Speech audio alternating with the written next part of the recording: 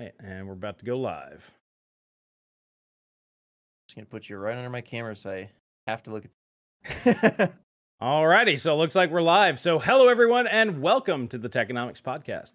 I am Chris with the Good Old Gamer YouTube channel, and today I'm joined by a special co-host, Connor, from the Graphically Challenged YouTube channel. Welcome, Connor. Hello. Hey, did you ever? I just want to real quickly. Did you ever watch that Obi-Wan show? I watched the first couple episodes, and I was just like, "This isn't doing it for me." It was all right, but there is one scene where one of the characters comes up on screen, and it's like he's looking down at you, and he's like, "Hello." And it's going all over the internet. It's so goofy. I'm like, who filmed this? Like, oh, everybody, every Star Wars anything gets memed to hell. So you know they probably add some of that stuff on purpose. To be honest with you. Yeah. Oh, the headspin guy. Yep, that's definitely you, man. Yeah. That's my favorite part, man. Just every time you're just so overamped. I'm like, this dude just chugged like 5 Red Bulls to knock this video out. This should have been a 15-minute video. You know what's funny? I cannot handle caffeine anymore. I used to drink a little bit here and there, like a little bit of coffee or a pre-workout or something like that. Dude, if I have like a scoop of pre-workout or something these days, like a full one, I feel like I'm having a heart attack. I can't sleep that night. It's horrible. Yeah, it's not good. I did a cleanse a few months ago. I went on a the carnivore diet. So basically all you do is drink water and eat meat. And your body purges a lot of crap. And man, yeah, that was a bit rough. And then I decided, hey, I'm going to do this massive video series before my son's born. And yeah, no, I've just been chugging energy drinks like crazy. It's the only way I can get it done, man. Yeah, when I was younger, it didn't bother me, but I don't know, something happened. Like, I can have like a little tiny bit of caffeine, but any more than that, and I'm out of it. Like, it's just bizarre. I mean, everybody's body is a little bit different, right? Yeah, I do want to check with the chat real quick. Can you let us know, make sure audio and everything is good and all that stuff? Because we had some technical difficulties before getting on here. No, I had one guy tell me, though, he was like, I take 700 milligrams of pre-workout before working out. I'm like, how is your heart still operating? I was like, you know, the doctors don't recommend more than 500 milligrams a day, like throughout the whole day, right? Like, yeah. Well, some people do blow before they go and work out. So, I mean, let's be honest. I mean, people do some pretty bad stuff to themselves. All right, so I forgot because I was too busy making sure everything wasn't screwing up. But we were actually starting on a topic. Which one was it? We were talking about the interest. Yeah, we were gonna ask people basically like, and then maybe you can read the comments or something. You know, are you as interested in RTX 40 as you were in RTX 30? Because I've noticed kind of some yes, some no. So I've noticed like the super enthusiasts are like definitely super hyped for it because it's a massive performance increase. But it seems like maybe some people are still feeling like bad taste in their mouth or something from the RTX 30 series being so bad and unavailable. So I kind of wanted to get people's thoughts on that, and maybe we can I'll do a few of the comments or something. Yeah, let me throw up a poll. That'd be good. Yeah, I'm gonna pull up this. Are you interested in next gen GPUs? And maybe some of that is because people know that the mainstream and entry level cards aren't coming for a while. Could be. We know this, whereas with the 30 series, it wasn't as clear if they were going to have that stuff right away. Well, the 3060 Ti was pretty quick. Yeah, and I have a feeling even that's going to take longer. Mm-hmm. I just don't think. Yeah, and then maybe that we can lead into talking about delays too from this topic, because there's been a lot of people talking about delays, and I'm like, I'm not sure how I feel about that. It does. Well, we can talk about that as well. But my thoughts on the whole, I'm getting the same vibe as you. People are just less interested. It could be a few things. Everybody's on the, well, instead of let's getting hyped for no reason, let's wait and see what actually happens. That's smart and very pragmatic, and I can get on board with that one. Number two, like Roman just said in the comment, you don't really need anything faster than a 30 series. There's probably a 30 series card or 6000 series card that will do whatever it is that you need. We're literally getting to the point where you just don't need anymore. Now, you're a different use case with your 4K 240 hertz. But let's be honest, that's like what, 1 in a million probably. So I think more people will jump on 4K this generation though, because we're getting DisplayPort 2.0. So I think you're going to see a lot of good 4K monitors.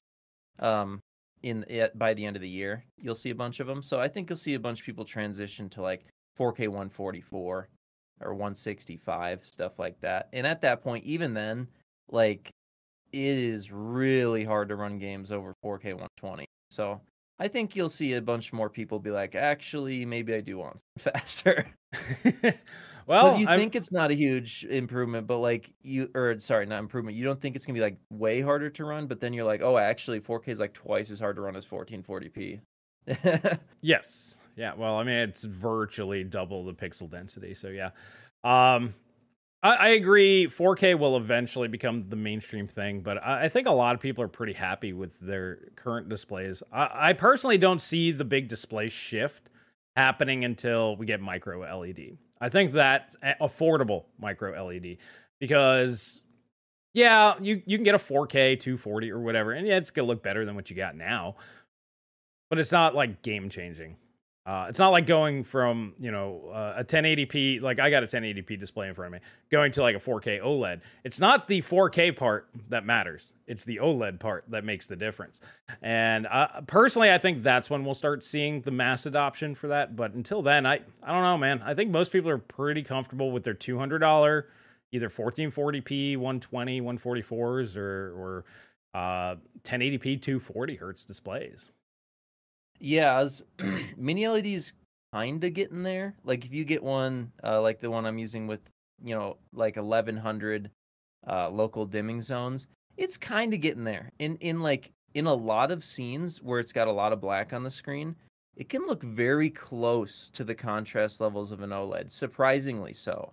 But there's still those scenes, with like if you're Starry Night or something like that, where you can definitely tell it's still LCD type of technology. So we're kind of getting there, but yeah, I kind of agree that micro LED is going to be big. I made a post about it on Twitter and I was like, I don't think HDR will really fully take off for mass adoption until we get micro LED, because you kind of are faced with a compromise no matter what you do. Because on the one side you have OLED, which has basically perfect local dimming, the best blacks, and okay brightness, so you get overall a very good HDR picture, but it doesn't get as bright as you'd like. Then you have mini LED, which gives you pretty good contrast. In some cases, it can be great, and stuff like that, with the colors being pretty good as well. And you get great brightness, but it's not as good as the contrast on OLED. Right. And it still isn't as bright as micro LED. So once you get micro LED and you've got a pixel that's putting out like 0 nits right next to another pixel, like 1 pixel away from 2000, that's when we're talking. I'm like, that's going to be huge. Yes. So, yeah. Yeah, and I think at that point, because the panel quality will be so much better, I think that's when people will be like, okay, now I'll get my 4K 144, 120, whatever, or maybe even a 240 by that point in time. But we're not expecting that until 2025 at the earliest. Yeah, easily, because like the TVs maybe in the next year or two here, but monitors, like even 32-inch, for them to shrink it that much, that's their biggest problem right now. It could be years. So like you might start seeing like a 48-inch monitor in like 2024, 2025, so that like you want a 32-inch, which is kind of what I consider to be the ideal size for a 4K display. It could be 2025 at the earliest, 2027, like I don't know, so we'll see. Yeah, it's definitely going to be a while. So that's why, I mean, part of me is just like, For the vast majority of people, you know, this next generation to me is just going to be mostly unnecessary. I mean, if you think about it, how many people need more than a 3080 Ti? Just if you ask yourself that. Nobody on a 1080p display needs more than that. No. And I would even argue 1440p, 144 hertz. It's gonna be just fine. Yeah, it's just fine for that. So it's like there'll have to be new games if you're running 1440p to really want something better than that. I think the bigger appeal for the 40 series, like for me, obviously I want more performance, and there are a lot of people out there who do want more performance, but the vast majority of people, I think the big appeal is actually going to be there's going to be really great supply, I think. Yeah. And so I think the pricing is going to end up being good, and it's going to be good the whole generation. Now, sadly, it took a recession to get there, so I don't know. It'd probably be less buyers, which is also going to help the price. Yes, but if you have some cash stashed away, yeah, it's going to be good for you. Yeah, I think it's going to be a really good generation because I was thinking about it and I was like, yeah, NVIDIA wants to back out of all these wafers they bought, but who are they going to sell their wafers to? It's not like some 12 nanometer stuff or 10 nanometer. Like, you're talking about they want to sell their excess supply that they're not going to be able to use. Who's buying 5 nanometer right now? AMD's not going to buy it. Intel would be the only one, I would imagine, to be honest. I don't see Intel doing it because unless Battlemage is like insanely good, maybe they'll buy some, but that's not like solving NVIDIA's problem because that's just creating more competition for them. So, well, I mean, it's like there's basically nobody that they can sell their chips to that would solve their problem. So basically, no matter what happens, at least the way I'm looking at it, there's going to be a lot of graphics cards, like a lot. This might be the most graphics cards we've ever seen in a generation. I think it's going to be very similar to what happened with the 2000 series. Real quick, Josh Reynolds, thank you for the 5 spot. He says, why don't they make a 24 to 27 inch OLED display at high refresh rate? They just can't scale them there. That's the issue that I'm hearing. Well, I just you would have to basically let them know there's demand for it, and they're not the greatest at listening. So they thought for sure that 48 inches was the play. They were like, this is it. Everybody wants 48 inches.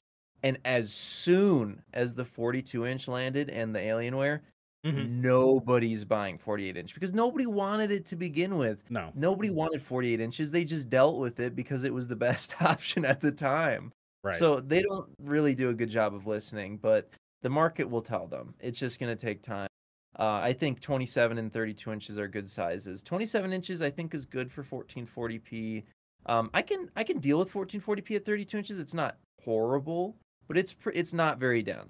It's to each their own. So, like for me, 1080p is fine up to 27. 1440p is good on 32. But that's me. Everybody's gonna be a little different on that. Yeah, I don't mind it on 32. I thought I'd hate it, but I used one for a while and I was like, it's all right. Like you're still getting a decent amount of pixels, even though it's probably the screen's too big. 4K looks insanely good at 27 inches, but it still looks really good at 32. So that's for me. It's like I prefer the bigger screen size and less pixel density. Yeah. So.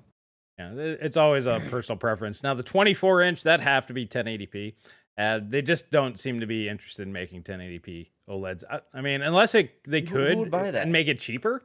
I mean, it'd have to be very cost effective, like $50 more than like a 240 hertz, for example. Then I could see a lot of people maybe buying it. But yeah, I just don't think it's going to make sense for them to do it, especially not like what we said. They're investing heavy into micro LED, and that's going to be the technology that they. Yeah. Well, the thing about 1080p is like there's no way you'll ever see it on any new technology, period. It won't be mini LED, no micro LED, no OLED. Nobody's making 1080p because the whole point, the only reason 1080p is even around anymore is because it's cheap. So like if you can't make it cheaply, nobody's going to buy it. Like you're not going to buy a 1080p OLED for $700 but a 1440p one for $750. Right. Like it doesn't make sense. Like it'd have to be like $250. Yeah.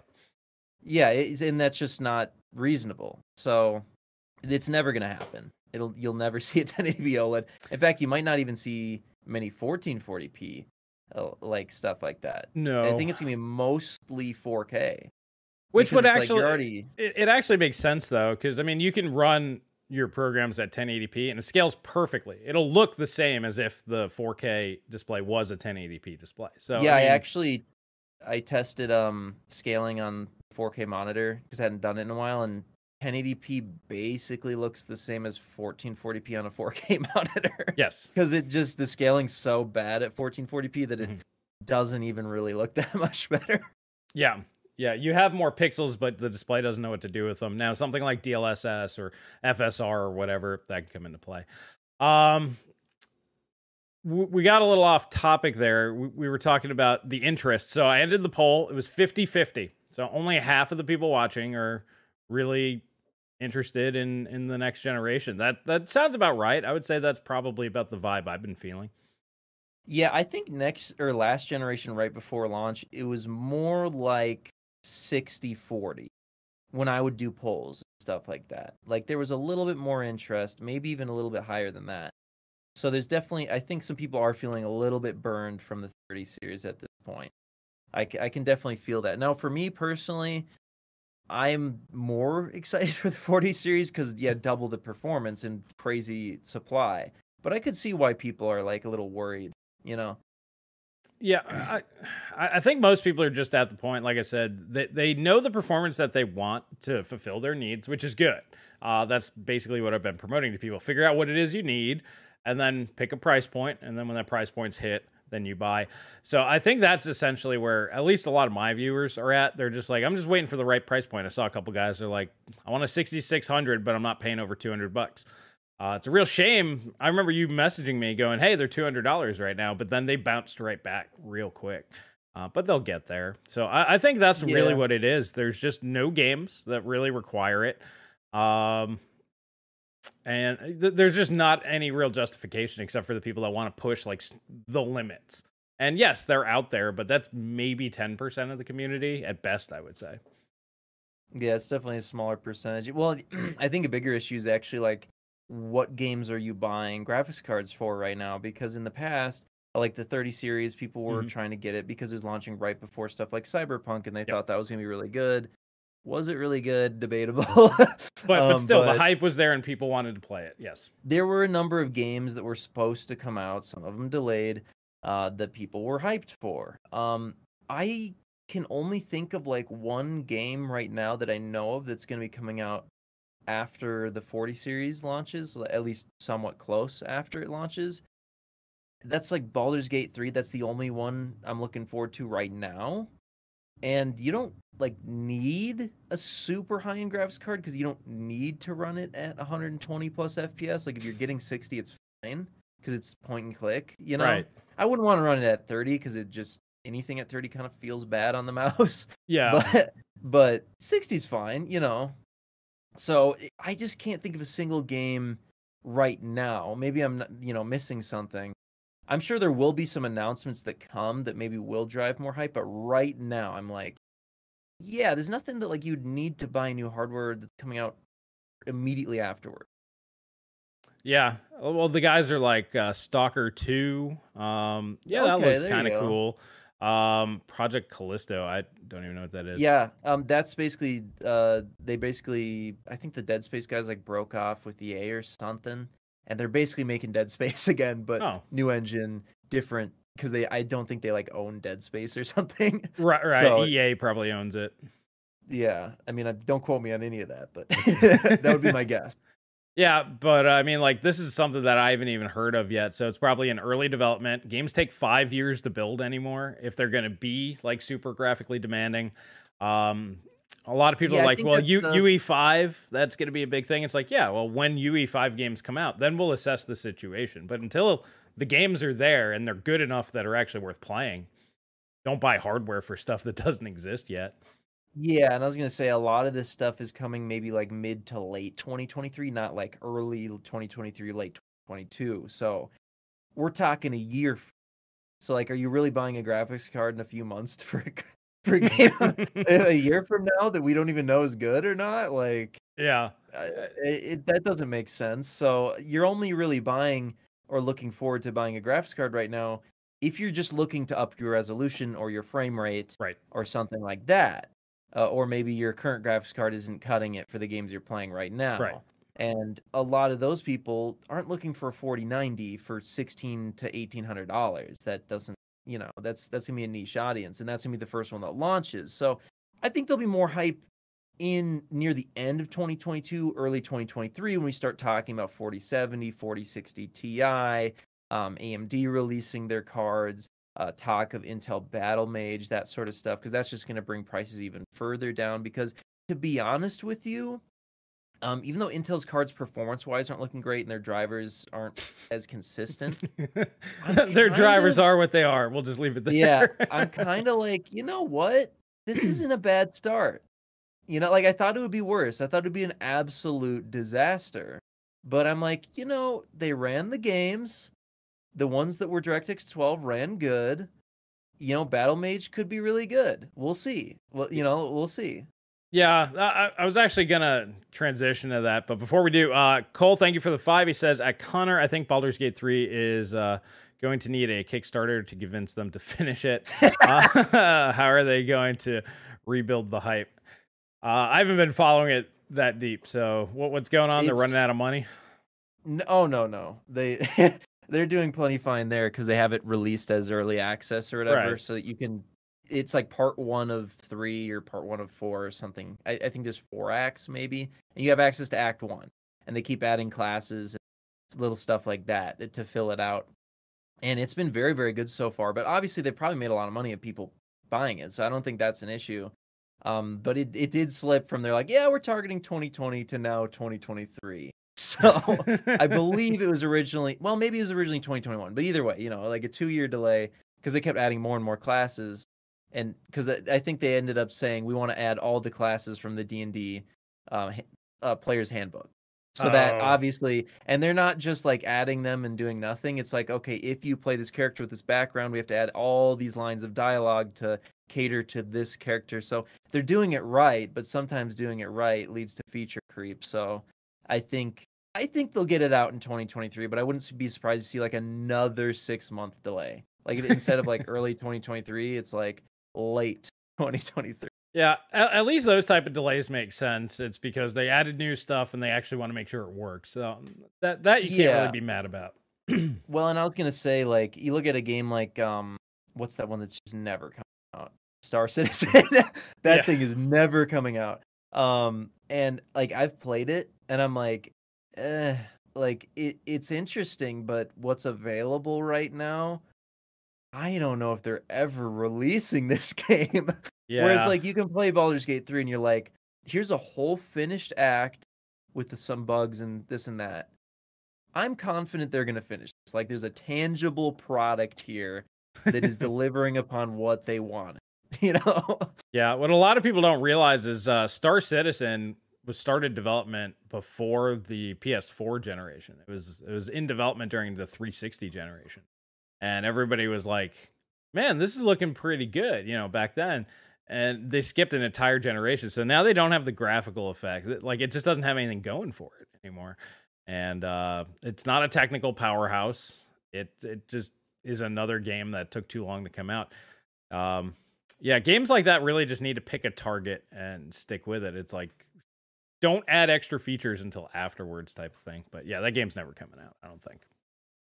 No, I think it'll literally never come out. Or if it does, they'll ship some sort of campaign or something, and that'll be it. Like, I don't think they'll ever achieve what they want, because what they want to achieve just keeps going further and further. Yeah. But, speaking of, I suppose we should probably move on, not talk about Star Citizen, because it's never coming out. Speaking of, talking about hype for next generation, there's been a lot of talk of delays for the RTX 40 series. Yeah. Now, originally it just seemed like rumbling from people who have, I don't know if they actually have any sources or not. I was kind of just hearing people talking about it basically in forums and stuff like that. And so I basically said, look, I don't see any legitimacy to this. I don't know why they would do that. But recently, there's a guy, Greymon55 on Twitter. Now, I don't know. I don't, I don't want to like put him down or anything, but I don't know how good of a source he is yet. I will source him and I'll talk about him and I'll say, look, here's what he said. He does seem to say things that line up with stuff like Cop 87 Kimi or not, but he hasn't been around as long. If I recall correctly, it kind of seems like he just popped up. So I always say, like, maybe take it with a grain of salt, but he is a leaker, according, to him and other people. And according to me, I'm president of the United States. I mean... yeah. So take that as you will. He's a leaker, and he is claiming that the 4080 and 4070 are going to be delayed into 2023. Now, Cop 87 Kimi, who he's been around long enough and gotten enough stuff right that I do feel pretty confident that if he says something, at least at some point, that was the plan. Like, he's got somebody at NVIDIA who's telling him stuff. He said that he doesn't like the idea of a delay if it's not for technical reasons. So to me, that comes off as him kind of saying, I don't think so. So my opinion on this is, and you have to give me your opinion, but I could see the 4070, and I talked about this a lot in the video that just went live, which, by the way, after you watch this, cue that video links up are down in the description. Go to Connor's channel. Go to my channel and watch that video and like it and comment on it and share it with your friends. But in any case, do the YouTube stuff. Yeah. In my video, I talked about this too. I could maybe see the 4070 getting pushed off into 2023, like very early, like January. And the only reason I could see just that card maybe happening is because the 4070 will technically overlap with 3090 Ti, 3090, and 3080 Ti sales. Because it's going to give you similar-ish, if not more performance than some of those cards for cheaper. So if you're trying to get rid of those cards right now, that could be direct competition for you if you can't get rid of them fast enough. So maybe I could see that. The 4080, I could maybe see just because it's going to be way faster and cheaper. But I really don't think you can push off the 4080 because AMD's releasing stuff at the end of this year. So in my opinion, 4090 is definitely hitting. You might even see a 4090 Ti. We'll see. I think the 4080 is going to hit as well. I even still think they're going to release the 4070 by the end of the year too, but I could see them delaying. We'll see. Yeah. So number one question that you have to ask yourself, which path makes NVIDIA the most money? That's number one, because that's the correct path. That's the one. Yeah. The leakers don't know shit. What it is what's going to make NVIDIA the most money. So what they're going to do, of course, they're going to launch the top two. I agree. They could push the 4070 if, like you said, if it's only as fast as the top cards here.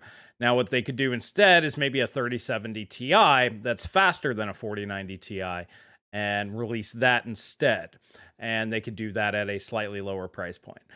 So I could definitely see that one happening because, yes, it will make NVIDIA more money. They do have to unload the... Well, NVIDIA's already unloaded the stock. Let's be honest. They don't give a shit. If AIBs get stuck with stock, they don't care. It's not their problem. Once NVIDIA gets their paycheck, it's like, it's on you, man. Unless it's defective, don't talk to us. So I don't think that they're that worried about the supply chain because they don't really care if they bankrupt Gigabyte or Asus or whatever. I hope they bankrupt Gigabyte. I mean, and NVIDIA just don't care what happens to these guys, or Newegg goes out of business because they bought too many graphics. They don't give a shit. So once NVIDIA sells off all their product, they don't care anymore. And so yeah, I don't think that's gonna be a thing. But at the end of the day, they need to generate as much revenue as possible. They need to keep their shareholders happy. They know that they're gonna see a bloodbath in terms of overall revenues.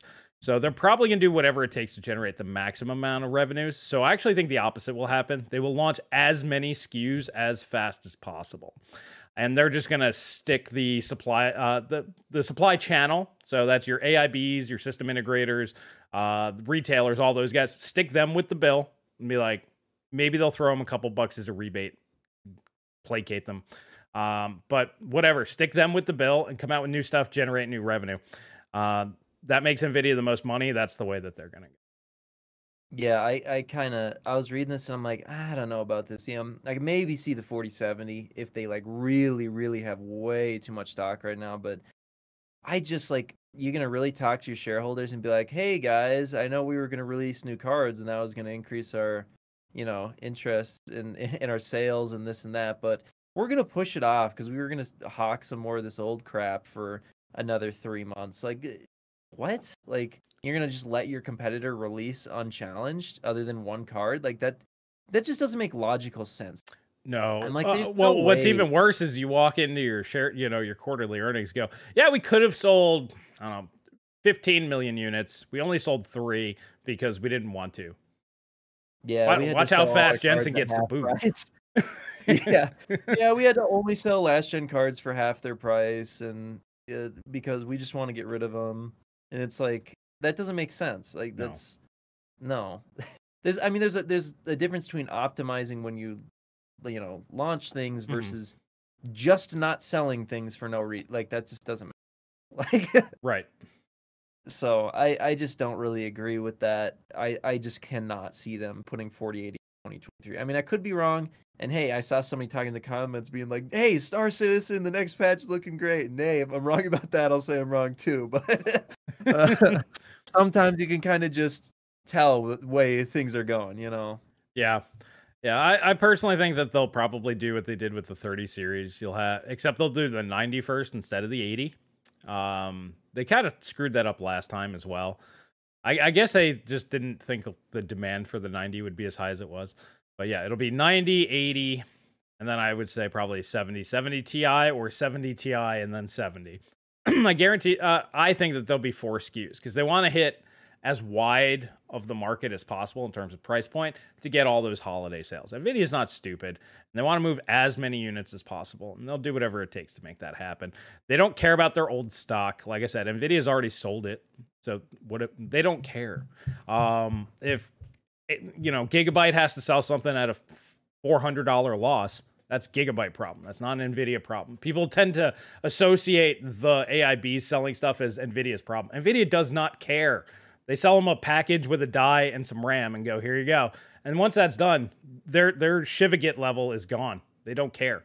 They can do whatever they want with them. Sell them to crypto miners. Do whatever. It's really not Nvidia's concern at that price at that point. So, yeah, I think they're going to just try to move as many units as possible. AMD is going to do the exact same thing. They'll launch as many SKUs as they possibly can at the price points that'll generate them the most margin. Yeah. Yeah, I think I think honestly it makes the most sense if you look at what's happening now. Like, Nvidia seems to be at least unofficially cutting the price of all their graphics cards. So to me, what that signals is Nvidia's like, okay, we're gonna basically stop producing these, and we need to get them out because we're bringing new stuff. It's coming.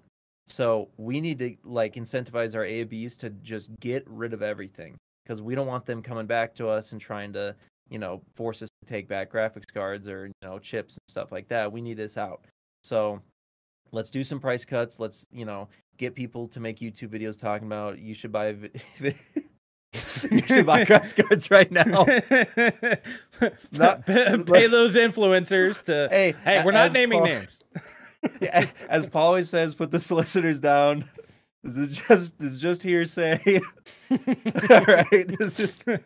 I'm not leveling any accusations. I'm just saying that could be a tactic that could be employed. Sounds like something marketer would come up with. Yes, I think we all agree. Yes. And I mean, in a certain extent, some graphics cards aren't a bad buy right now. But if you're telling people to buy, 3080 Ti's and 3070 Ti's, no, those aren't good purchases right now because even if they're at their MSRP, it's like, okay, but we never liked the MSRP to begin with. Like, right. Buy a 3070 Ti, it's $600. I'm like, no, that wasn't even good day one. Like, why is it good now, 2 years later? No. Like, yeah. The killer deals were always the 3080 and the 3060 Ti. Those were the good ones at MSRP. Yeah.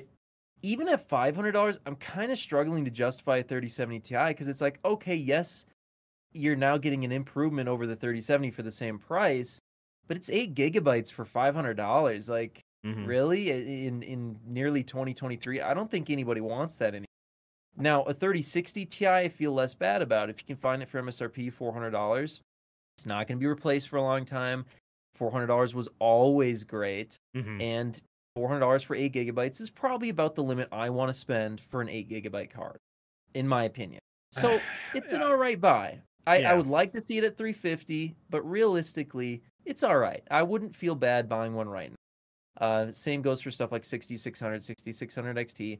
I wouldn't feel too bad about buying those right now. No. I would feel bad about buying a 3080 Ti over $1,000. Now, if you could get one for $800 or less, maybe not so bad. But even then, Well, here's the thing, and we can transition to the, you and I, we're both pretty close on where we thought prices were going to be, but that was months ago when people were gobbling shit up at crazy prices. Pretty much post 3090 Ti, I think both you and I were like, there's less crazy assholes out there than we were expecting. And I actually think that pricing this time will be far better on the new stuff. So a 3080 Ti to me is a $400 card in my world. I'd say that card is no longer worth more than $400.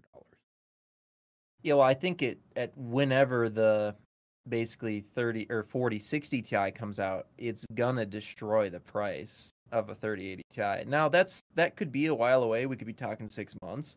Because I don't imagine they'll launch a 4060 Ti until 2023. Maybe it's January, maybe it's later. We'll see, But whenever that class of card does come out, I think the price is gonna be really good, and I think it's gonna basically make all these high-end cards look silly because it's gonna come very close.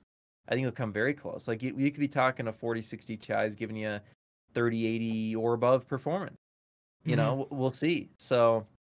It's all going to come down to how they inevitably end up cutting each and every GPU die and how much clock speed they give it. But I'm thinking it's somewhere in that ballpark of high-end performance. So, and honestly, I think like you're talking about with price, I think the price of next gen is going to be far better than we originally estimated. Because when we were originally looking at that, we're like, this mining boom might be coming to an end around when these things launch, but we don't know what else is going to be going on. People are still buying things for crazy prices. I thought people would go out and buy the 3090 Ti at $2,000. Almost nobody did. Almost nobody. That's what I'm saying. That was kind of the watershed moment. I figured they would have sold out on that one because it was a limited run. We know that was a limited run. Yeah, and like people like me and Ivan who like to buy super high-end stuff, even we didn't buy that, and we can write it off on our taxes. So, like, it just goes to show you, like, nobody was buying those. I mean, I ended up grabbing one. I think it was like $1,400 after tax and shipping. I found one new. So for me, I was like, it's still too expensive this late in the generation. But again, you can write it off. So I was like, whatever. So I think Ivan did a similar thing too. I think he somehow finagled to get one for way under MSRP even before they did the price cuts. And now you're seeing the price cuts, and you can get them for $1,500. I think that was always kind of the hard limit. Miners were buying stuff at 2,000 plus, sure. I don't remember a single gamer spending more than $1,500, other than maybe on a few 3090 models when they first launched. But like, there was not many people that did that. I don't know. I mean, it depends if you believe YouTube comments and even the guys in Discord. But yeah, I was seeing people $2,500, $2,000 plus for 3080s. Yeah, gamers. Well, but there's also a difference. There's also a difference, like if they were able to sell their card for $1,500 or something, it's not the same as like you have nothing and you walk in and say, "I'll have a 3080 for $2,000, please." I don't think anybody did that. I'm sure some people did that, but like, yeah, I remember at one point I grabbed a 3090 for like $2,000, but I sold my 3090 for more money than that. I had a 3090 Founders Edition. I think I sold it for like $2,500 and picked one up for $2,200 after tax and shipping.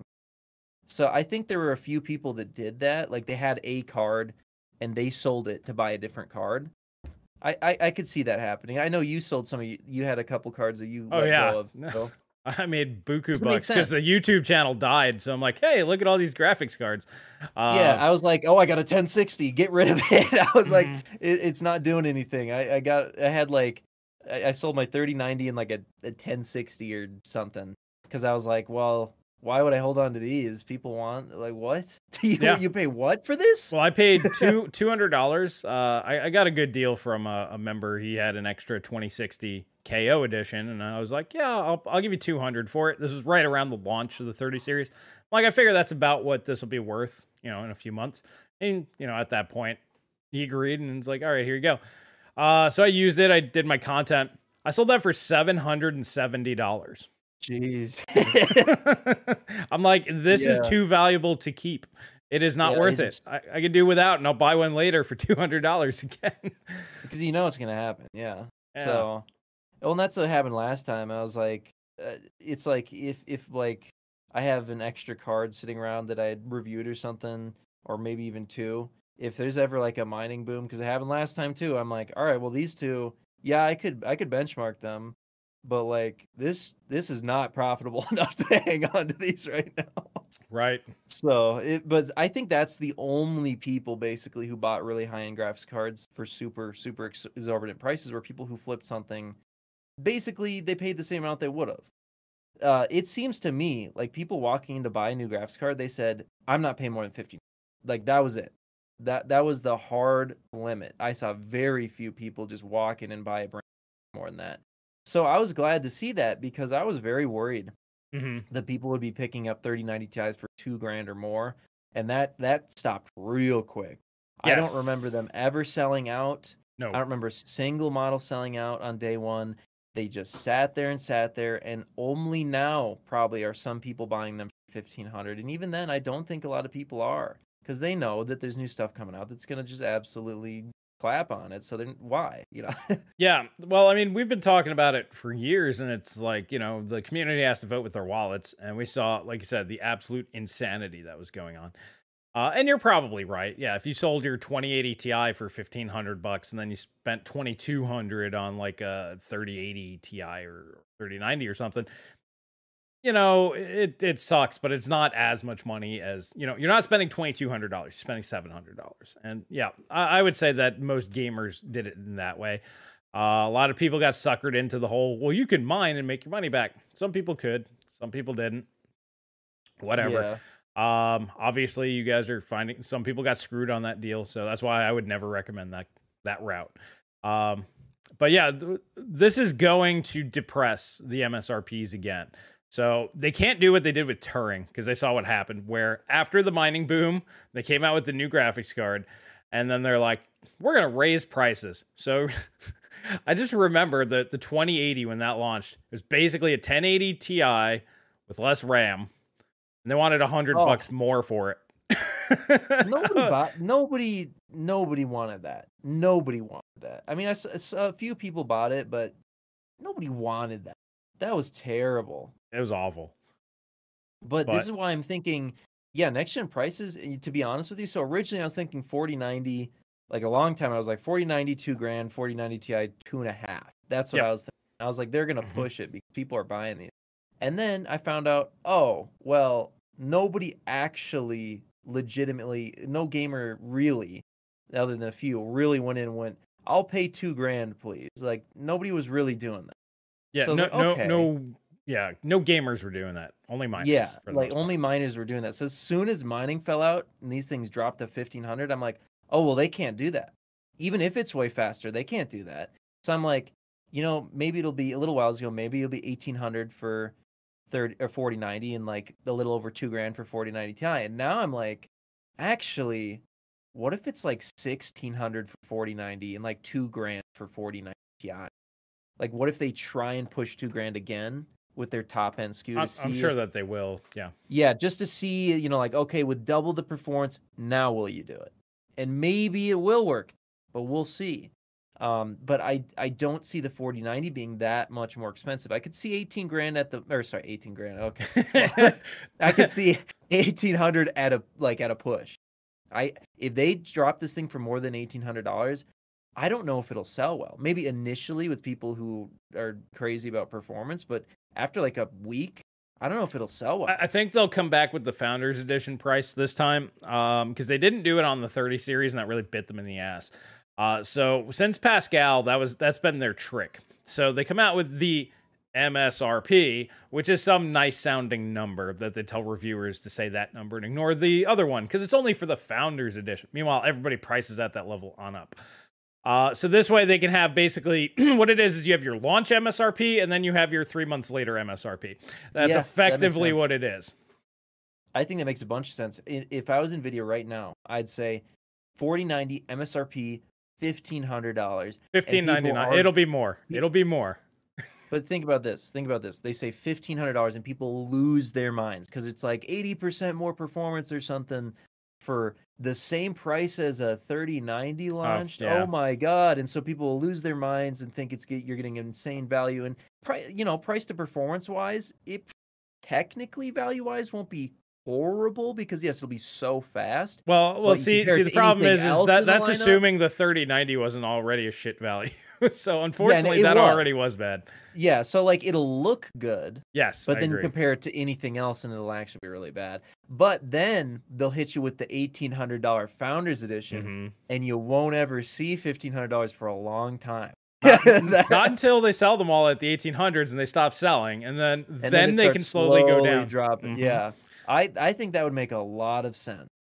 Yeah. So like day one buyers are going to pay $1,800, $2,000 after tax, and then eventually a year later, after 4090 Ti releases, they'll be available at $1,500. That makes sense. Yeah, and that's effectively what they did. Like I said, since Pascal, it's like this is what we're charging the early adopter, and this is what the smart people who are patient should be paying for them. And it's usually not even that long, because the early adopters will gobble them up. There's far more sensible people out there. But it's somewheres along the way. Like they'll sell, like, let's say it's 1,800 Founders, then they'll be, $1,699, and then they'll be $1,599. Like they'll hit everybody along the way until they get there. And then if they're still not selling, then they have to lower prices, or usually they do bundles first and some other stuff. Yeah. But yeah. Yeah, I think eventually a 4090 at some point will be worth $1,300 again. But that'll be a while away. Yeah, that'll be a year and a half into the gen, probably. Yeah. But yeah, so I think we both agree that's probably how they're going to do it. They're going to have this nice sounding price and then the actual price. Yeah. Because it makes sense. People who have a lot of disposable income, week one, they'll buy it. It's a really small amount of people, but they will get it. Well, it's a small percentage. It's actually quite a lot of people. Yeah, it's a small percentage. It might only be, 5% of the gaming market or even less. It's probably half of 1%, but that's still millions of people. It could still be tens of thousands at a minimum. So you could sell for, a couple weeks, $2,000 graphics cards, and then they very quickly drop off. And that's how they could do it. Yeah, that's probably what they'll do.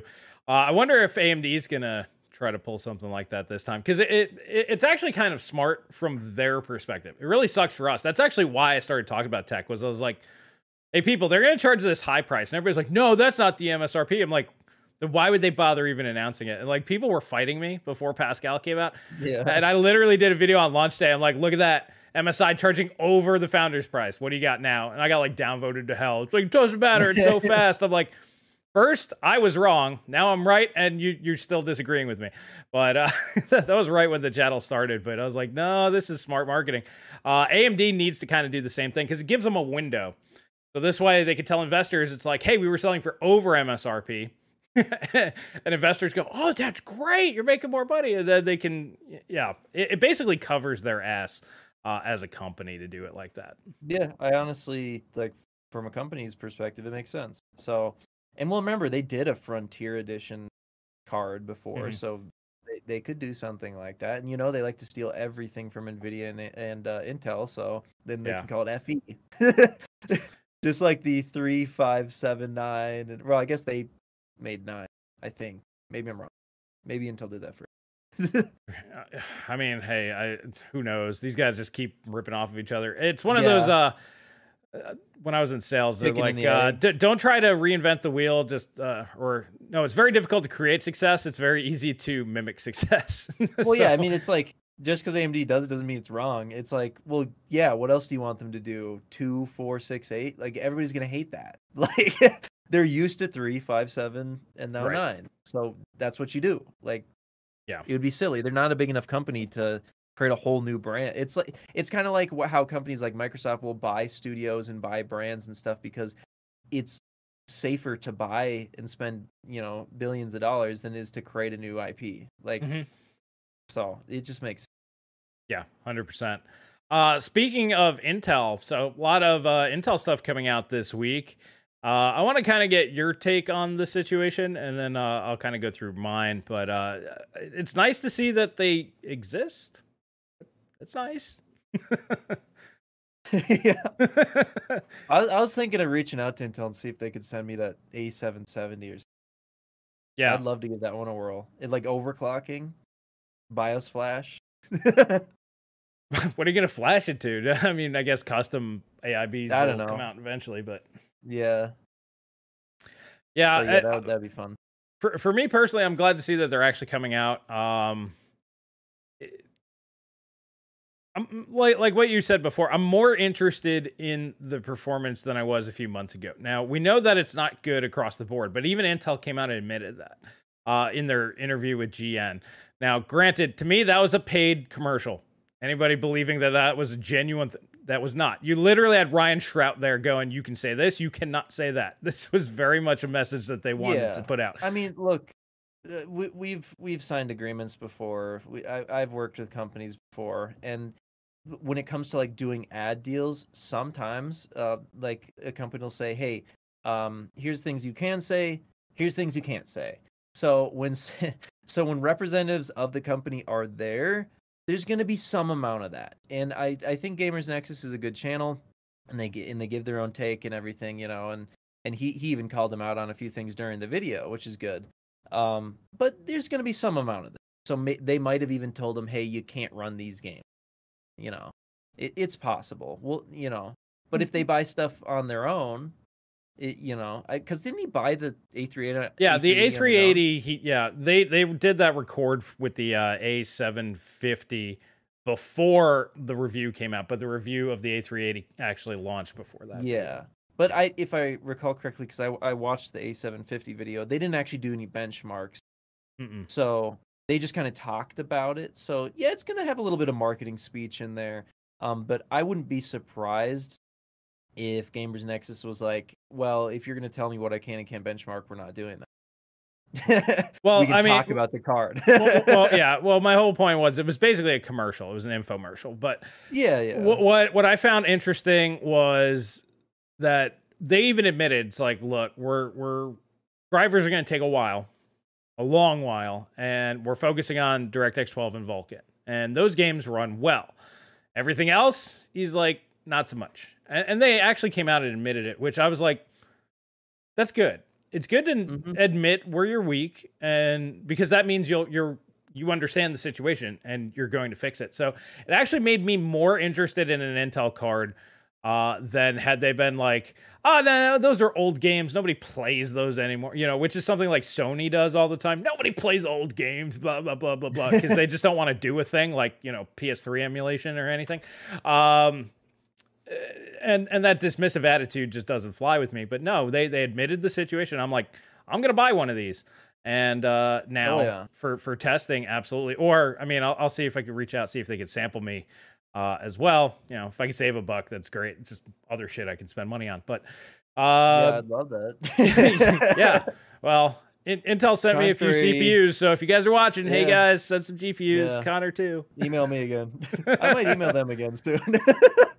When they were getting closer to launch, maybe.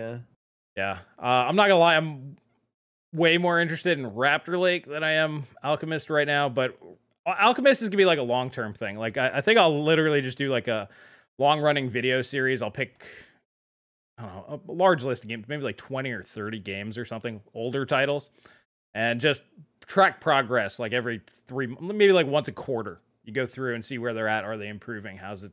Yeah, that would be good. That would be really good. Yeah, I'd love to just like get my hands on one and just keep it.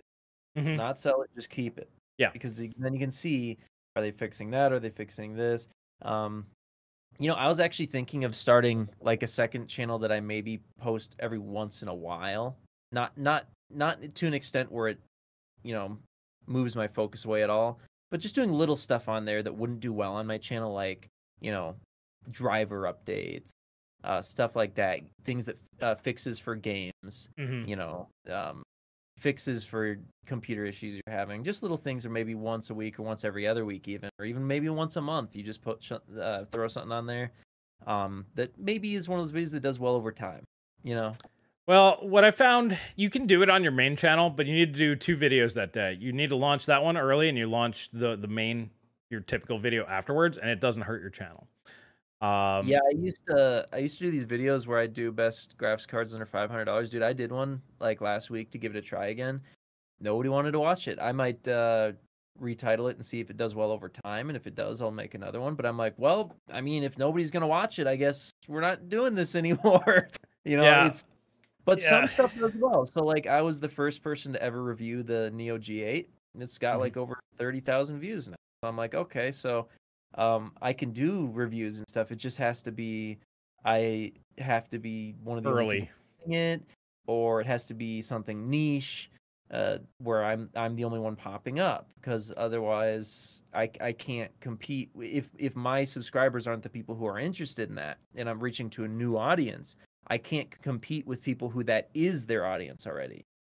It just doesn't work. They'll get put above me in the algorithm when you look it up, because their Right. subscribers are clicking on it. So it's hard when that's not your main focus, but it's something I'm trying to do from time to time. So when new monitors come out, I bought a color meter thing so I can make ICC profiles and measure the color accuracy of displays.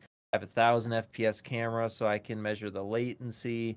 I got all kinds of. I got a brightness meter for measuring the luminance. It's not even luminance. It's like I can't remember what they call it, but it's like centimeters something over Whatever, it's luminance. I mean, we all know what that is, and it's whatever. Effectively the same thing. It's nits. It exactly 1-to-1 translates to nits. Because the first one I had, it like you had to do some math to convert it, and so then it caused some issues. So I was like, okay, no, we're getting rid of that. We're going straight to the source. So all this stuff was expensive. So I'm like, I want to keep making these videos because it's like thousands of dollars on measuring equipment that's like scientific measuring equipment. But I just gotta be careful about which monitors I review. Yeah, I mean, the upside is eventually, if it starts catching on with you, you'll start getting sampled on those, because it's very difficult to do that properly, like technically. So it's definitely a market that's underserved, and as we've talked about, and Celso from Cortex and Paul, monitors are definitely one of the most underlooked components on the PC gaming experience for some reason. So yeah, I would say that there's definitely a way to go there, but yeah, tying it in with your main channel content would be difficult. Like I said, the only real way to do it is if you launch 2 videos. Like you have a mainline, RTX 5000 specs leak video that that's going to do good. You throw it up like 6 hours after that video, and it just completely overrides it in terms of YouTube like screwing your channel over. But it can also bump up your front video. I used to be able to do 2 videos a day before I had kids. And I noticed that that's how it works, man. If you want to try something new, you throw it up early in the morning, and then you throw up a banger after it.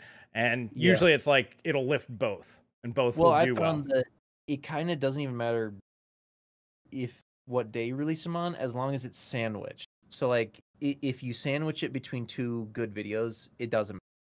Because YouTube's like, oh, you had one that didn't do well, whatever, but this one and that one did well. But like last week I did that one that didn't do well, and then another one that did okay after it. And I'm like, oh, I gotta put a good one out today. So I haven't checked it, but I'm like, well, hopefully it's doing good. Yeah. Well, I know it's on a topic that people like. So well, I've been doing this long enough now that I've learned evergreen content is definitely the way to go. Because think of it this way, if you do, let's say, even 1 video a week, so 52 videos a year, but they're relevant forever for the most part, or 10 years or something. Like I'm making like $5-10 a month off of like videos I did years ago, and if you get hundreds of those, they compile. It's like, all right, there you go. So it's definitely worth it. Starting up a new channel is just so hard, man, nowadays. It really is. It's so much harder than it used to be, because literally you have people that'll put out like 3 videos a day, and YouTube's like, oh, well, this guy's making content, even if it's crap content. They'll override your channel nowadays with those guys because they're willing to basically kill themselves to become a YouTuber. I'm like, shit. I thought it was a lot when I do like 6 videos a week. I'm like, that's plenty. Yeah. So yeah, that's a little off topic. Sorry, guys. This is just Cutter and I kind of shooting the shit on that one. But it all kind of ties together because now you guys kind of know like how our mentality is on like how we decide what content we're going to make because we are kind of boxed in with YouTube. But yeah, so I'm pretty excited about Intel. The one company I'm very concerned about, and you and I we talked about this a little bit yesterday. I'm very, very concerned for AMD. I know a lot of people aren't, but they don't know what's coming, I think. I'm very worried both on the GPU side because Intel they're actually entering the market and they're a monster player. Nvidia is definitely going to be aggressive this generation because their shareholders will demand income and revenue. So they're not going to be as stupid on pricing as they originally were. And then on the CPU side, I think that they're in some serious trouble. So, I mean, where are you at? Do you think that they'll work it out? You think they'll be fine or? Yeah, I mean, yeah, my thoughts on AMD are like, so first on the CPU side, they're behind Alder Lake right now. Now in multi-core, they're a bit ahead, sure. So if you like that, if that's specifically something you need, sure. But what matters the most is your single-threaded and gaming performance, period. They're behind. And it's not 5%. It's like greater than 10%. Greater than 10% is significant. And the reason why you don't see greater than 10% in a lot of benchmarks is because people are benchmarking at 1080p. And as it turns out, the CPUs have gotten so fast that you kind of need to be doing 720p. That'll show you the real difference, especially once you overclock Alder Lake. It gets really fast. It gets much faster than Zen 3 actually, which is kind of shocking, but it's true. Yeah, I showed you my numbers, which quick plug. Next Sunday is going to be the very interesting video. So if you haven't subscribed to either of our channels, links down below. Yeah, you guys should watch. I've been watching so for a little while I wasn't watching your videos because I don't have time to watch every videos all the time. So I pick and choose here. But you start making these CPU videos, and I've been watching like every one because I'm like, this is good. I was like, people are sleeping on these. These need to get shared and stuff. So sometimes I even share them on Twitter and stuff, and I'll put something in there like, I'll put something in there that gets the AMD fanboys mad so that they share it around. They are definitely the best, and you can tell when that happens because then you just get a lot of really stupid, silly comments, and you're like, yeah, all right, that hit the Reddit, the subreddit. Yeah. But yeah, there's you guys gonna be shocked how much faster Alder Lake is. I was like, I knew it was definitely faster than what was being shown, but I was like, okay, that's insane. Like, yeah, Alder Lake's quite a bit faster. It's yeah. Well, like Red Rock saying X3D wins in many games. First off, I'm pretty sure it loses in all games. I'm pretty sure. I really don't think an X3D is going to match what I was. Have you had a chance to test it yet? No, Amazon lost it, so I got a refund. Or not Amazon, the USPS lost it. I was debating on whether or not I wanted to even waste my time on it because it's so expensive. It really doesn't matter. You should do it though. You should do it, and the reason why you should do it is because it'll be kind of like the definitive Zen 3 versus Alder Lake, and every single person's going to say, yeah, but Zen 3D is the answer. Zen 3D. They're all going to hit you with that. So you should definitely make some sort of content on that. Even if you don't make a dedicated video, maybe throw it in a future video or something. Well, no, it would definitely be, if I'm going to pony up $450 for a video, it's going to be a video. Yeah. So I was kind of toying with it, but yeah, I was supposed to already have it. So I have not done that one yet, but I highly doubt the X3D actually wins. The mainstream reviewers benchmark wrong, and the numbers that you've seen are irrelevant because they're not actually true. So now I'm not saying that it will lose. I don't know. But the gap there is so large, plus 15% isn't even going to scratch the surface. I guess the only thing that could happen is maybe people weren't testing the 3D as right either. Like maybe that at 720p gets even faster. So, because I felt for a while now we really do need to do, and I in the past when I was doing CPU benchmarks, I've started doing 720p now, because 1080p, even on a 3090 Ti at 2.2 gigahertz, is still going to GPU bottleneck you in a lot of games. Not every game, but in a lot of them. And So, well, if you're measuring 1% lows, I mean, it's going to bottleneck you pretty hard, because if you're GPU bound even at all, like, it's just going to inflate things. Yeah. Well, and like I was telling you, when I do CPU tests, I always would look at my GPU usage, and if I ever saw it exceed like 80%, I'm like, well, you got to drop the resolution. You got to either use DLSS or something else, because this is pointless. And some people might say it's pointless to do 720p, and I'm like, yeah, but you're missing the point.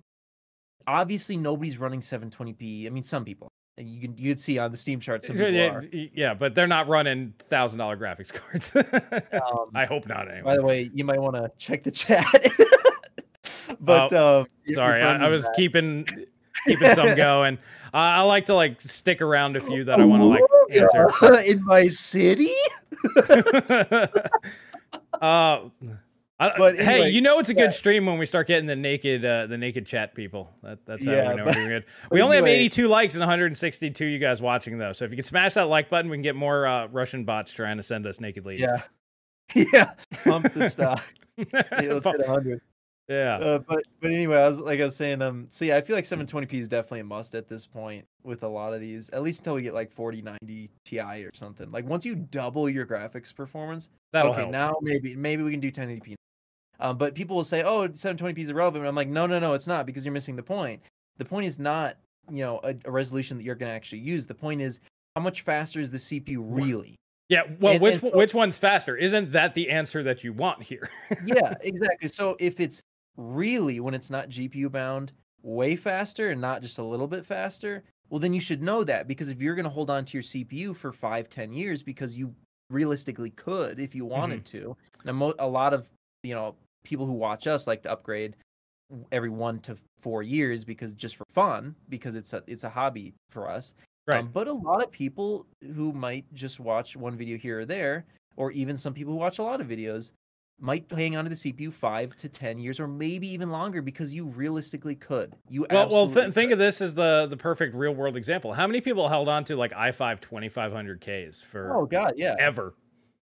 I had I was arguing with someone because they were telling me that CPUs are designed to only work for 5 years, and I'm like, dude, I'm using a Q6600 right now, and I'm overclocking it. I'm like, I don't know what you're talking about. Like, these things, maybe they're not guaranteed to work for more than 5 years, but a lot of these things could work for 10, 15, 20, 30, who knows? Well, I mean, you can go out and buy a 486. It'll still work just fine. Yeah, the CPUs will virtually last forever. It's motherboards that you'll have a bigger problem with. Yeah, and like, I think graphics cards, because of like the fans and the memory and this and that, maybe have a higher failure rate, but it seems like to me, CPUs a lot of times at least last a very long time. I don't even know. Like, maybe if you ran a 12900K at 100%, it would die in 5 years, or maybe it would die in 500. Like, I really don't know. Yeah, well, the 12900K especially, like, they definitely pushed that one a bit far. And you, by the way, I want to say Connor was 100% right. He was in the chat one time. He said the 1.25 to 1.35 on Alder Lake, definitely. I've ran all mine at 1.3. For me, that seems to be the happy spot for Alder Lake. It's absolutely the sweet spot, because if you run something like Cinebench, as soon as you start exceeding 1.3, it starts to get very difficult to cool, even with like liquid. It's like, I think I run 1.31 volts or something like that, and the most I ran was 1.34 volts. Now, 1.34 volts, even in a custom loop, when I was looping Cinebench for 30 minutes, it exceeded 100 degrees at one. So I was like, dude, it's just like, you can punch a lot of voltage into it, and it'll, in theory, depending on your workload and how much amperage is to it, could be fine. It's just, can you actually run it? Yeah. And if you're just gaming, maybe you can. But if an AVX, type of workload hits your CPU in a game, you might actually overheat and shut down. Like, because there are some games that use AVX workloads, and it might be running fine for a month, and all of a sudden you try a new game and it hits you with an AVX, and boom, your system's down. Yeah, well, just throwing it out there, Connor was right. 1.3 volts. That's the happy spot. You don't really need to go any higher than that if you're thinking about doing it. But personally, after redoing the testing and pushing things to their limit, I personally think the 12600K is going to become the next i5 2500K. It's going to take a very long time and probably 3 to 4 graphics generations to even catch up to that CPU, in my opinion. Looking at how it absolutely manhandled a 3090, I was like, it absolutely beasted the shit out of a 3090, and it's like, get faster, scrub. It's like, you're the fastest, one of the fastest graphics cards on the planet. Get the hell out of here. You need like 6 times your performance to even matter. I'm like, yeah, this thing's gonna be good until at least 2030 something. So yeah, and with the fact that they're getting near $200, I'm like, it's insane. So I can't really wait to do that. Northern, thank you for the 5 spot. Northern with the Stealth 5, appreciate it, buddy. Yeah, so next week's video is gonna be a big one, but yeah, I'm fairly certain the X3D argument will have to go away. I'm gonna get crushed by the fanboys on that one. But these guys said this, yeah, well, like Connor was just saying, well, they're not running CPU tests. They're running platform tests and not actually showing CPU performance. And that's kind of the whole point of the video, is to show you guys what the performance really is, how much do these things cost, what the deltas are. And with Raptor Lake, I think that they're going to have such a gap. I don't think Zen 4 can catch up to Alder Lake. I think Alder Lake's going to beat Zen 4. And I think Raptor Lake is just going to be way beyond it. Now, if AMD truly is not showing gaming performance like as a strategic move, maybe Zen 4 can catch up to Alder Lake. I don't think they can beat them. I to be honest with you, like, even if the reviewers were right and Alder Lake's like just 10% faster, even then you're like, okay, but like, even if Zen 4 is good, in gaming performance, it's looking like it's not going to be much more than 10%, like 15, 20, 25%. Yeah, even if they're sandbagging, it's what, 25% at best? At best, like, even if they're sandbagging, which I don't think they are. So, I'm like, I don't know if they can beat Alder Lake. Maybe in some games, some workloads. They would almost need to double their performance. It's like people have no idea how far behind Zen 3 really is. I'm just gonna let you know, if they came out and they said Zen 4 is twice as fast as Zen 3, I'd be like, oh, a competitor, not even a win. It's pretty rough. Yeah, they're further behind than we thought. It was like Zen 3 was really good versus 10th gen and even 11th gen, but 12th gen was like, came out of nowhere. It didn't look much better on paper because of the GPU limitations. Even in some of the like multi-core stuff, you're like, okay, yeah, the extra E-cores, whatever. You know, right. Sure, it's better multi-core, whatever. But in games, especially if you get some really fast RAM paired with it, it's a lot fast. It's like way fast. You're like, whoa, where did this come from? And they weren't even making it seem like people were sending me leaks and this and that of Alder Lake, and it just didn't look that good. And then all of a sudden it hit, and we're like, what? It's like the performance was just not showing in the leaks. It just really wasn't. Yeah, it was very undersold, on key. I think it's because everybody's just mad at Intel, and rightfully so. You know, and they definitely deserved it. A lot of the stuff there, but the problem is when something good comes out, people seem to put their blinders on because they're mad.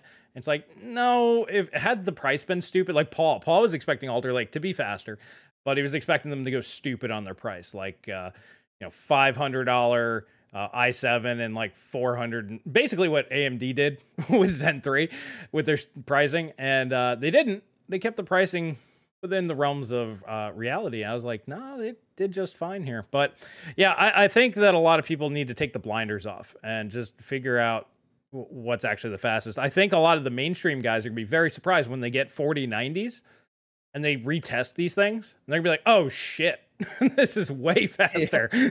I think that's gonna happen. Some of these games were definitely GPU bound. Because you can even see it in some of their benchmarks I've seen. I saw like Alder Lake versus Zen 3, and maybe I'm remembering wrong, but I swear there'd be like some games where it was like 20+% faster, Hmm. and then some games where it was like 5 to 10. It was kind of like all over the place, and I'm like, I think if you ran a lower resolution, you'd see a lot more of those 20 plus, you know? Yeah. It's going to be interesting. So Connor has convinced me to definitely do the X3D. So this way it'll kind of put the kibosh on this generation. Then we'll move into the next generation fresh. But circling back to my original point is because AMD, they do have the hype. They're basically the NVIDIA of the CPU market now. They have the mind share. They have the hype behind them. I think they're really going to hurt themselves, though, with the price point. I just think this thing's going to be so expensive that even the hype can't save them, especially since you and I both agree the performance probably isn't going to be there. But if they got the price right, I think it really wouldn't matter to a lot of people. Would you agree there? Yeah, if the price is really good, I think Zen 4 will be good because you could buy into a platform that could be around, if they choose to support it, which I hope to God they do, and I think they'll be forced to. Then it won't be bad because you can buy into it and you get your motherboard for a really long time, and 2, 3, 4 years later, if you want to slap a new CPU in it, hey, that's a great way of doing it. But if they price these things too high, like I said in my original video, it's gonna be dead on arrival because you're locked into DDR5. It might not even really be faster than Alder Lake, not in things that matter to you anyway. Multi-core, I think it will be, obviously, but Yeah, multi-core, yeah. it's gonna destroy it in multi-core. It's gonna be even faster than Raptor Lake in multi-core, I think, by a little bit. I think it'll mostly be a push, but I mean, for gaming, who gives a shit anyway? But I'm at a point where I'm like, okay, but the 12900K is already enough multi-core for me. With the E-cores off, it's not. But with them on, it is. So like, I was gonna take a Raptor Lake CPU and turn half the E-cores off because I'm like, I don't need more. I want more cache. So that'll give me more cache to just have half the E-cores on. Well, that's what I did for my testing. I'm like, gamers don't need E-cores. Boom, knock that crap off. Well, and I was gonna tell you, when you benchmark against the Zen 3D,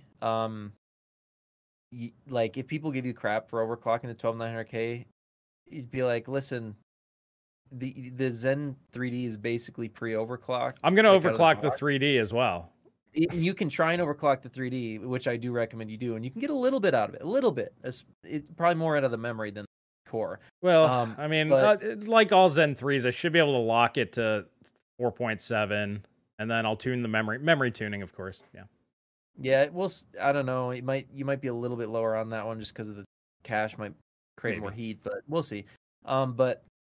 Yeah, don't let people give you crap for overclocking the 12900K. They'd be like, dude, the 3D you can't like. I even overclocked the 3D, and you really can't even officially do. Well, that. I'm actually gonna compare. I'm gonna compare it to a 12700K, not even a 12900K, because I'm 99.9% sure it has no chance against that. In reality, I think the X3D is gonna lose to the 12600K. Yeah, well, in the 12900K, all it is a 4 more E cores, right? And it's got 5 more megs of L3, which that's kind of a big deal. Okay, so it's got a little bit more L3 cache, a few more E cores, which don't matter, right? And 100 megahertz speed, basically, like guaranteed anyway. But you seem to have gotten the same speed anyway, so sometimes you get lucky. Yeah. My 12600K is a banger, dude. 1.3 volts. I didn't even go higher. I didn't even push it to its limit. I'm like 5.3 is enough. And it just like, yeah, no, this is fine. This is fine. Like it didn't need, I could literally, I mean, it has the potential to hit 5.4 at 1.3. Like I didn't even bother trying to push any further. It does come down to what applications you run, I suppose, as well. Because like, I consider 30 minutes of Cinebench R23. That's what I consider stable because I do a lot of editing and stuff. So like, it needs to be able to do a heavy workload. I use Handbrake for my long-term stability test because Handbrake, I'll do like a 48-hour Handbrake, crunch. Yeah. I think Handbrake's a little less intensive, but it's close enough. Like if that's the most intensive thing you do, then why not? Actually, believe it or not, the compilation, because I've been doing a lot of PS3 emulation, when you load up a game, it compiles the shaders. That's the most intensive thing because that uses 100% of every core you got maxed out. That is very intensive. Yeah. But another thing I found is the motherboard matters a lot. Mm-hmm. I went from one motherboard to another on the 12900K and got 100 megahertz more. I got 100 megahertz on the E-cores. I got 100 megahertz on the Uncore. I got 100 megahertz on the core. I got like 400 megahertz faster RAM speed. Like it was like a huge difference changing motherboards. But my 12600K is a stinker. It's real bad. I No think the good. motherboard isn't handling it well, and it's just a stinker as well because I can't even lock 5. The most I could do at 1.34 volts was 4.95. Ooh. It's real bad. It might be some of the worst silicon in the 12th gen series. Yeah, well, I know my 12600K is primo. My 12700 was all right. My 12100 is trash. I was thinking about getting another one. I can't get the memory over 3600. No matter what I do, it just won't go. I'm like, also make sure that you update the microcode on your motherboards before doing memory, because my friend couldn't do more than 3600 on his 12900K either on DDR4. And I said, go flash your BIOS. And he flashed his BIOS, and now he can do 4000. yeah. So yeah, no, this is with up to date and I tried it on 4 different motherboards. It's the chip. oh, yeah, that's a stinker then. Yeah, Yeah. I was gonna warn you. The DDR4 controllers, especially on some of the lower end chips, are kind of hit or miss. Right.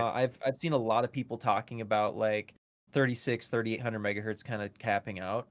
And then some 38 I people- think would be fine because that'll hit you right where you want to be. Like 3800 C14 is about as good as you need in terms of latency.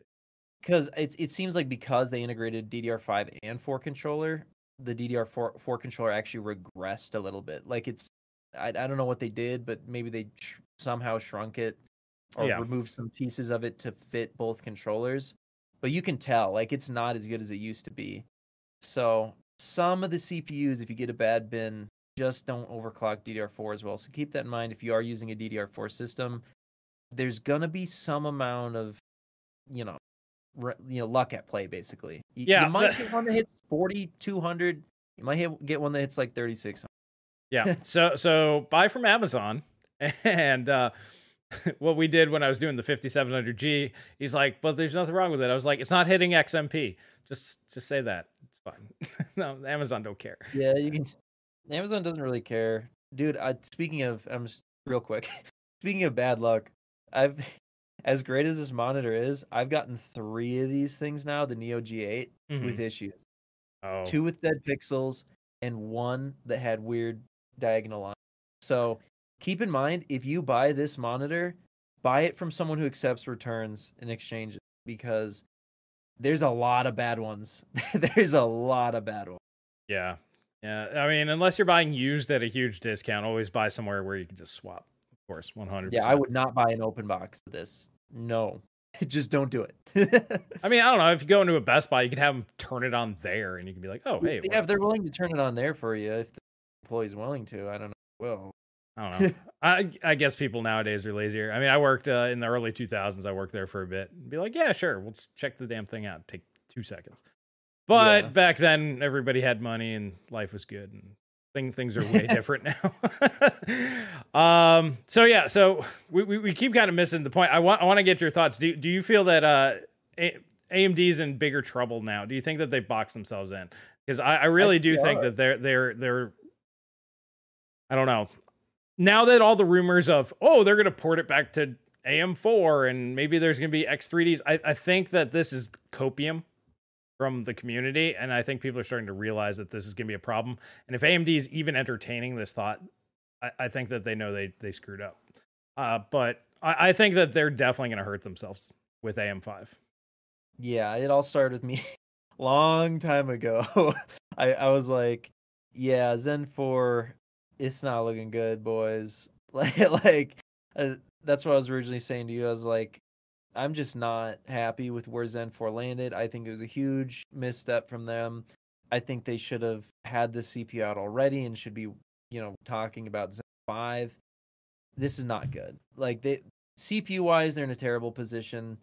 I guess it's all going to come down to value, ultimately. If they're giving you good value, then it doesn't matter. But I don't know if they will, at least not right away. So I'm not feeling good about Zen 4. Originally, I was much more excited for Zen 4 than Raptor Lake. Not the case anymore. I agree. Because it just doesn't. It's just very disappointing to me. On the GPU side, I think they'll do all right. They seem to have some really good architecture for their next gen GPUs, so if they keep that up, that's good. But there's going to be a lot more competition, so they need to get a lot more aggressive with their GPU pricing, or that's it, because they're already getting outsold like 10-1 by Nvidia. They really need to start getting a lot more aggressive with their marketing and their prices if they want to compete now with Nvidia and Intel. Because I really do believe that Intel is going to start bringing competent GPUs starting with Battle. They might not have the fastest GPUs, they might not have the best drivers, but they're going to be competent, and I think they'll be priced reasonably. It might not be the best price to performance, but you look at what they're talking about pricing wise for their cards coming out, and I'm like, it's all right. It's not bad. So considering it only works on new games, I think it's a little high, but I think it's where they have to sell it. Because they're not gonna take the loss. I kept arguing with Celso. I was like, the smart move would be is they only made 4 million of these things, just give them away.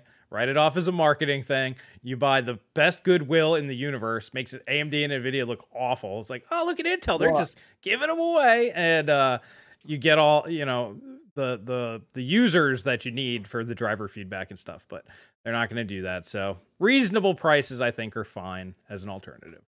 Yeah, I actually think they couldn't do that. I think they'd get sued because there's actually laws in the U.S. against basically like giving stuff away at scale and stuff like that, because it's like anti-competitor laws. So they actually couldn't, even if they wanted to. Oh, which is funny. There's laws in the U.S. against being pro-consumer. Well, I mean, it's a marketing cat. I don't know. I mean, if you did it as a raffle, you make it fair. You put your name in. If you win type of thing. I don't know. I'm sure they have enough lawyers that if they wanted to, they could. But I mean, obviously, the shareholders would be a bit pissed. Celso's argument was, well, it would look very bad to their investors saying that they can't make something that works. I'm like, well, they've already missed the boat. I think for Alchemist, it makes sense to buy the goodwill, buy the mind share effectively, because that is way more valuable than a few $1 billion. That's worth hundreds of billions of dollars long term. So I think that would have made sense. But yeah, they're not going to do that. I think honestly, the play for Intel is going to be, so obviously Alchemist is not going to be the performance king. It's coming out too late. It's probably, I'm surprised by what they're able to pull off and that they're able to get it out. And I think it's a good start, but it's not good enough. So I think if they're talking about how Battle Mage is way better, at least if I recall correctly, if they can get Battle Mage out and it's a lot better, I think the angle they need to push is this is for creators. Because even if their top end SKU is like 4070 or something, or maybe even they get as good as a 4080. I don't think so, but we'll see. If they can get like 4070 performance, but it's really good for like AI acceleration, GPU acceleration, Premiere, stuff like that, I think you can get creators on the bandwagon, and they are the people who are going to be basically marketing for you. So that's the push that I think they need to make. Yeah, that makes sense. Like, if you use one in your system as a daily, and this also goes back to what we started on, for the most part, let's say like a 4070 or 4080 level graphics card for 99.99999% of people, it's going to be way more than enough. But yeah, I agree that Battle Mage will be the first real foray in there, and I think by Druid they'll actually be like a real competitor. I think by that point they'll actually be in the swing, they'll launch on time, hopefully. That seems to be their biggest problem, is actually getting product out on time. But I think by then they'll be in the full swing, drivers will be competent, like you said, everything will be pretty good. It'll just be some time, and that's just going to put all the extra pressure on AMD to quit dicking around and actually understand that they're number two. They're the sidekick. They're not Batman. They're Robin, and they cannot become Batman.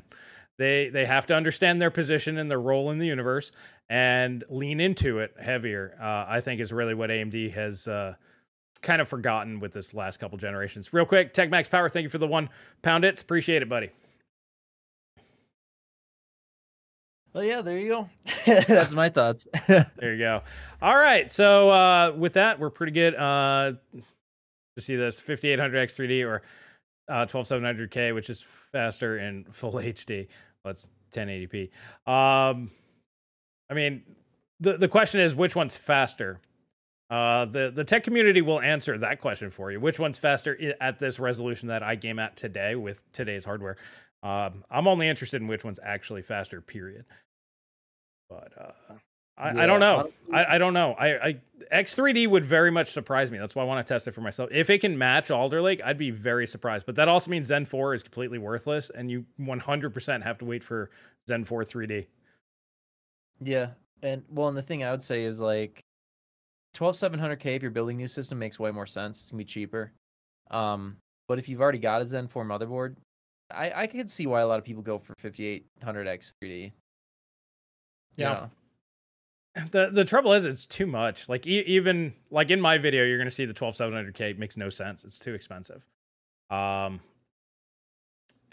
the whole argument, well, I have an AM4 board. Well, that I'm assuming you have an AM4 CPU, right? Yeah. Well, sell the CPU with the motherboard. It's not that hard. Get rid of both of them. I guess, I don't know. A lot of people spend too much money on motherboards or something. I bought an $800 motherboard and I want to keep it forever. They're getting expensive. Some of these. If you're like into the, if you want like a full ATX enthusiast overclocking one, they start getting expensive. Like I told you, I think I spent like $400 on my board or something, or maybe even more. It was ridiculous. Most I've ever spent on board. But I figured, you know what? I'm getting 2 generations out of it. It's a dual DIMM board. It's really nice. Got every feature I want, so whatever. But for most people, that's absurd. Like that's ridiculous. Like I feel like $200 is usually the sweet spot where you get a really nice motherboard. Yes. With most of the features you would ever want, and it's expensive, but it's not like out there. That's always where I used to buy. You know, I'd always buy the $180 to $200. That's where I would get it.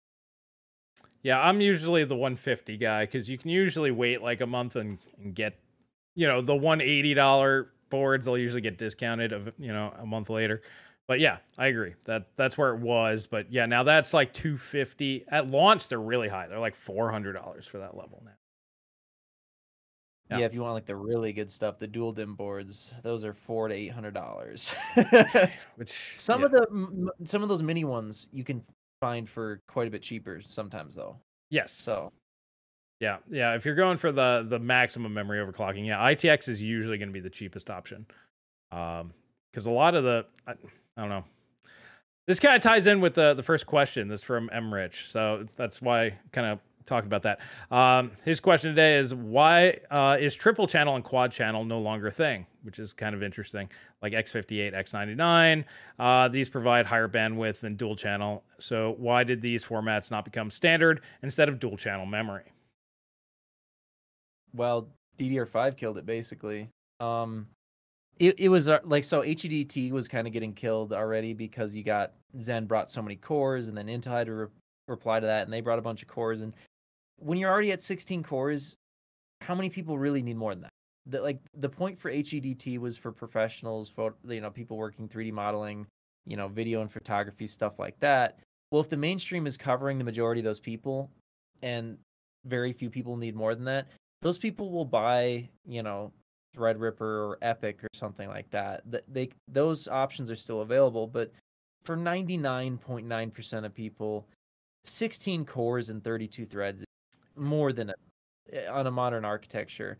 And so it's so much more expensive to build those boards and stuff. And now you have DDR5, which is effectively like the bandwidth of quad channel DDR4. So that kind of solves, at least temporarily, the bandwidth problem. So we don't have a core problem. We don't have a bandwidth problem. We don't need HEDT. We really don't. And you look at like Alder Lake, and it's got so many PCIe lanes. It's basically Alder Lake on Z690 is HEDT. You have DDR5 for super high bandwidth, which is basically, again, quad channel DDR4. Tons of PCIe lanes, tons of core. If you buy a DDR5 Alder Lake system, you're buying HEDT. That's what you're doing. For the most part. It's not gone. It's just, it's locked to very expensive mainstream motherboards and RAM. Yeah, I mean, exactly. So Connor's right. They basically replaced what used to be HEDT with mainstream. Ultimately, it comes down to it's cheaper. CPUs need less die space for dual channel. So it's cheaper for them, cheaper for motherboard manufacturers because they don't have to run, all the traces and everything. So it's cheaper for everybody. It's cheaper for the end user.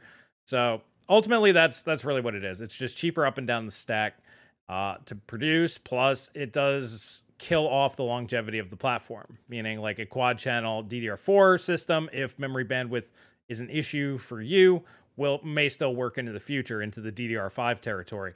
So they don't want things lasting forever as well. So it's cheaper and it's more beneficial for everybody, and it kills the platform off faster. So it's like win-win-win for everybody, actually. Yeah, well, because you can see looking back at some of those old platforms, if you have some really high speed DDR3 in quad channel, it's still passable today. Like it's still good enough. Like if you can get some DDR3 to like 2400 megahertz,